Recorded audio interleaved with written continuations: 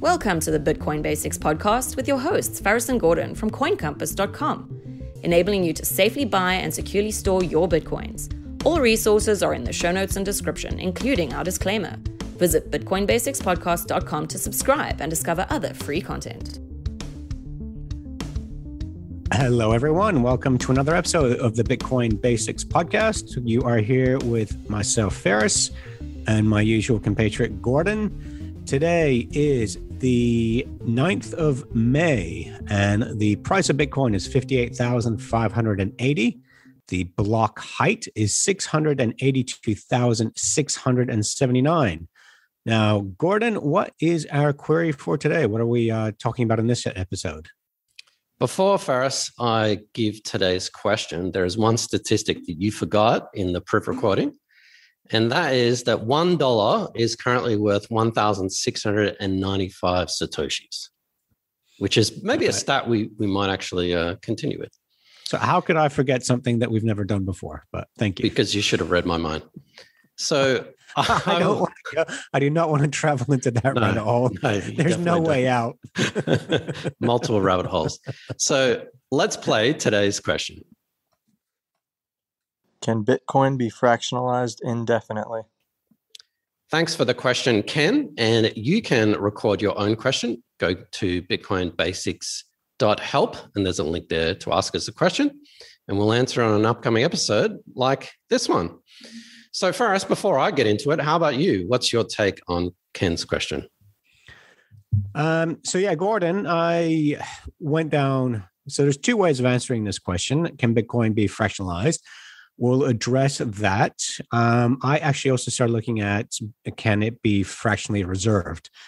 So I did some research into that. I'm pretty sure Ken meant the first one, which is how many Satoshis can we divide Bitcoin into? But since I did research into Bitcoin fractional reserve, we figured we might as well give that answer as well. So how about, first, what did you think the question was actually asking Gordon? Not what you thought it to mean, but I want you to answer it first. All right. So let me address fractional reserve. So fractional reserve is what banks do to basically multiply deposits on hand. So if Gordon goes into a bank and he provides $100,000, the bank will then lend me $200,000. And basically what they're doing is they only have to keep somewhere between 3 and 10% of Gordon's $100,000 on deposit. So he puts in $100,000. They need to keep at least $3,000 on deposit, and then they're going to lend that out to me, and the other $100,000 I get from another customer. So what that means is that if every customer in a bank went in and said, "I want my cash," that's not going to happen, because they have created this house of cards where fractional reserve means you only need to keep a fraction of the reserve being Gordon's $100,000. He put that in reserve, and he can't withdraw all of it at once. He can, but not every single client can go into said bank and withdraw all their funds at once. That will create what's called a bank run. And anyone hears a bank run, most people would be familiar with the movie It's a Wonderful Life, where that's explained. So can Bitcoin be fractionally reserved? The answer is no. So we are now seeing Bitcoin-based loans, collateral-based loans. So BlockFi, for example, you can actually put your Bitcoins into BlockFi and get a loan in US dollars. So the big problem that people had is, say you bought some Bitcoin at $10,000. It's gone up fivefold since, and you actually want to buy a house, but you don't want to spend your Bitcoins because you believe there's another 10x value growth in those. So you're in this decision. I want to buy a house, but I don't want to spend my Bitcoins because I think they'll go up in value. So what do I do? Well, now BlockFi has presented a solution. You can send them your 5 Bitcoins. They will hold it in reserve and provide you with a loan to purchase your property. So what they're doing is holding your Bitcoins, but lending you US dollars. You're not going to repay them in Bitcoin interest. That's impossible because we cannot create more than the supply of Bitcoin. With banks, they're using fiat currency, and that fiat is created daily, weekly, monthly by reserve banks. They will just print dollars, yen, euros. That doesn't happen with Bitcoin. We are not creating more than the original 21 million Bitcoins. The supply of Bitcoin is predetermined. So Bitcoin is used as a collateral. The loan is denominated in fiat currency. So you cannot have fractional reserve banking of Bitcoin itself. So that was my take on it, Gordon. How about you maybe answer Ken's question as he intended?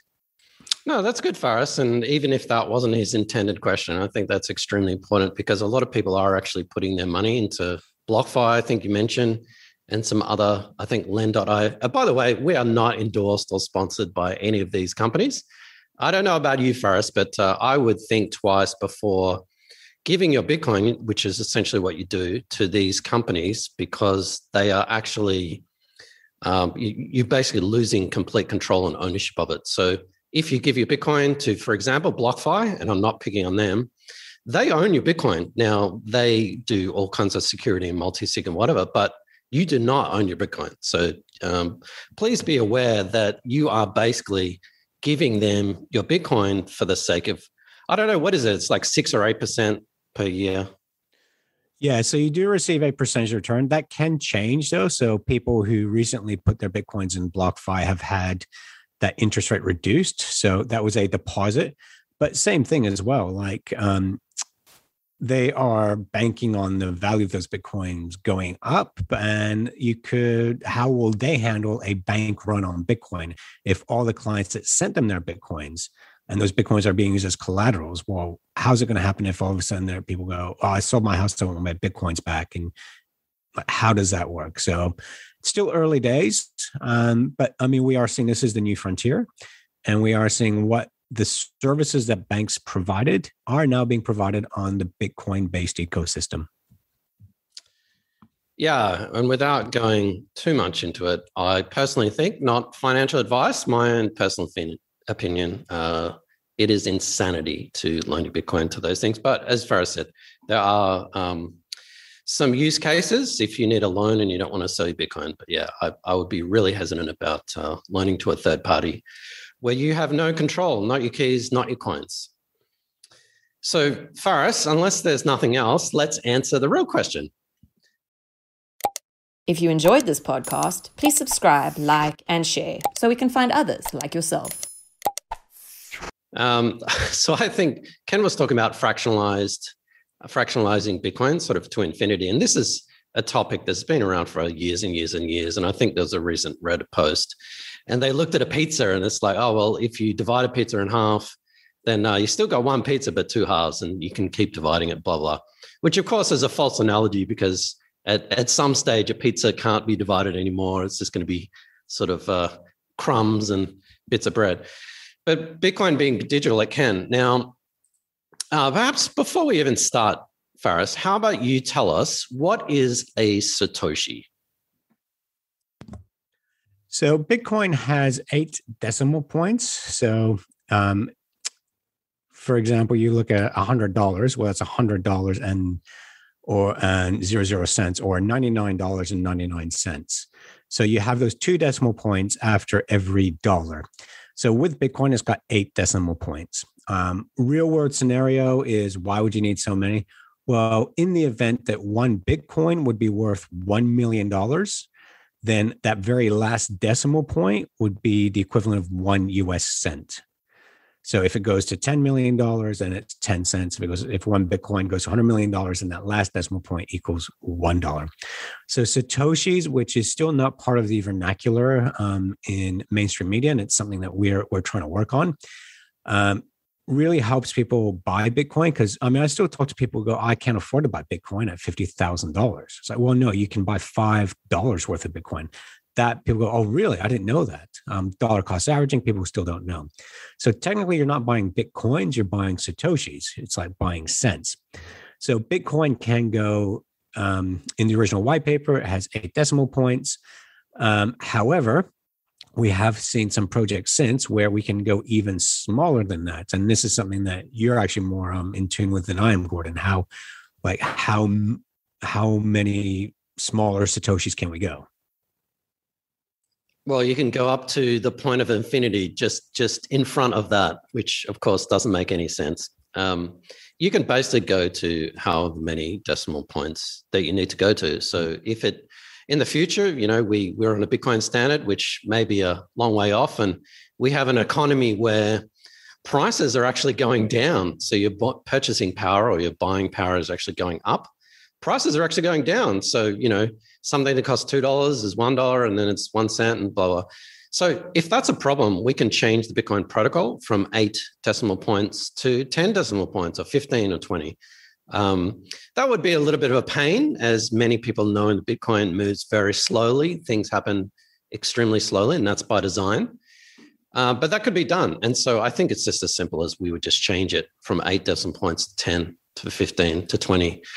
The Lightning Network has started to do that. So you get something called a sub-Satoshi. So remember, Faris mentioned that 1 Satoshi is basically to the 8th decimal point. And I mentioned the statistic of $1 is the equivalent of 1,695 Satoshis. I would love for exchanges to be using that kind of vernacular, that vocabulary. Because as Faris mentioned, when you go to an exchange and you see Bitcoin at 55,000, you see Ethereum at 2,000, you see XRP at $1.50, people are buying it. So it would be amazing to see people start to use Satoshis and start buying, 1,000 Satoshis. I mean, 1,695 Satoshis is currently on the 9th of May, $1. So why couldn't you buy 2,000 Satoshis or 5,000 Satoshis? I think that would be fantastic. And in economics, that's what we call a unit bias. So Bitcoin is definitely suffering from that unit bias. And I think that's something we need to change ASAP. Yeah. So to answer Ken's question, look, you can, go indefinitely, but at the moment, like 1,000 Satoshis is 60 cents US dollars, just below that. Now, when you're adding things up in your head, it's so much easier to go, $7.27. Now, these days, no one uses the penny that America used to have. People are actually holding on to the old copper pennies because the copper inside that is worth more than 1 cent. So we're finding now that, not many people like math, and it's just easier to use dollars. And it just gets more complex the bigger the numbers. So countries that had runaway inflation, like Zimbabwe, Venezuela, all these places, when they literally were just stamping a new value on old paper coins, well, it just confused. It just didn't really do anything.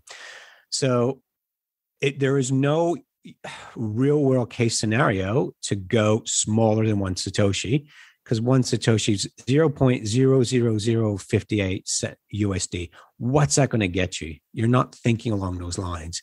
Like, you need, when 1,000 Satoshis is $0.50, why do you need to go smaller than that? So eventually, as Bitcoin goes up and up and up in price, the value of each Satoshi will rise. So yes, you can do it, but what's the real case scenario? What are you actually benefiting from doing that? Well, the answer is yes, it could be a problem in about 50 years, maybe more than that. And we'll add 2 decimal points to the protocol when that happens. And this is something I'd like to emphasize, when Gordon says we, this is the beauty about Bitcoin, is the truly democratic nature of it. Is people need to, like with Federal Reserve banks at the moment, they're just printing money and they're unelected officials, and they can basically do what they like, and they've caused what is a K-market recovery, where the rich are getting richer and poor are getting poorer.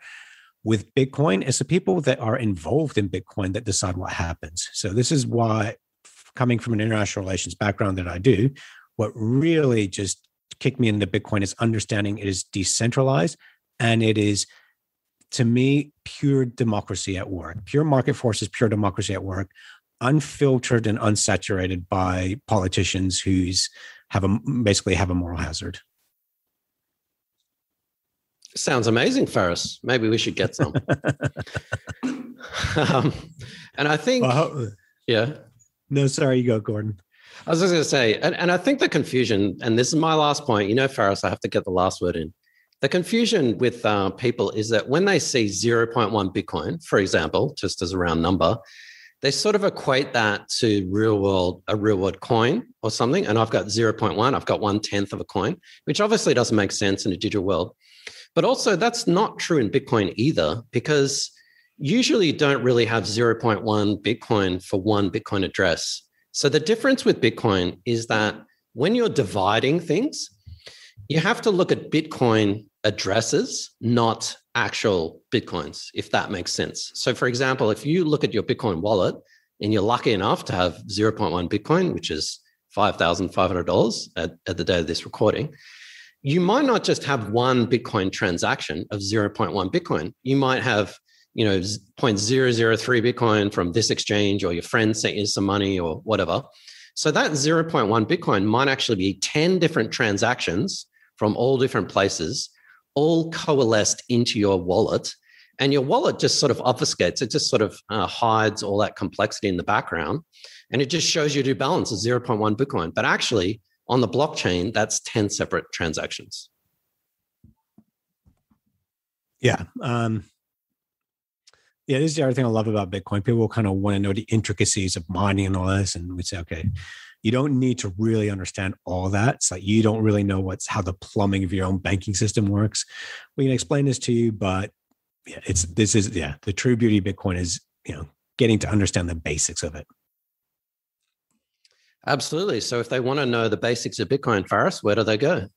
Bitcoinbasics.help. And if you have any questions, comments, you can even upload your own queries, as Ken just did. And we're very grateful, Ken. We hope you answered your question. If we haven't, hit us up again. And please submit any queries. Yep, Tom. Cool. All right. Thanks for watching or listening. Please visit coincompass.com/free to register to our socials and discover other free content. Subscribing, liking, and following helps this content remain ad-free.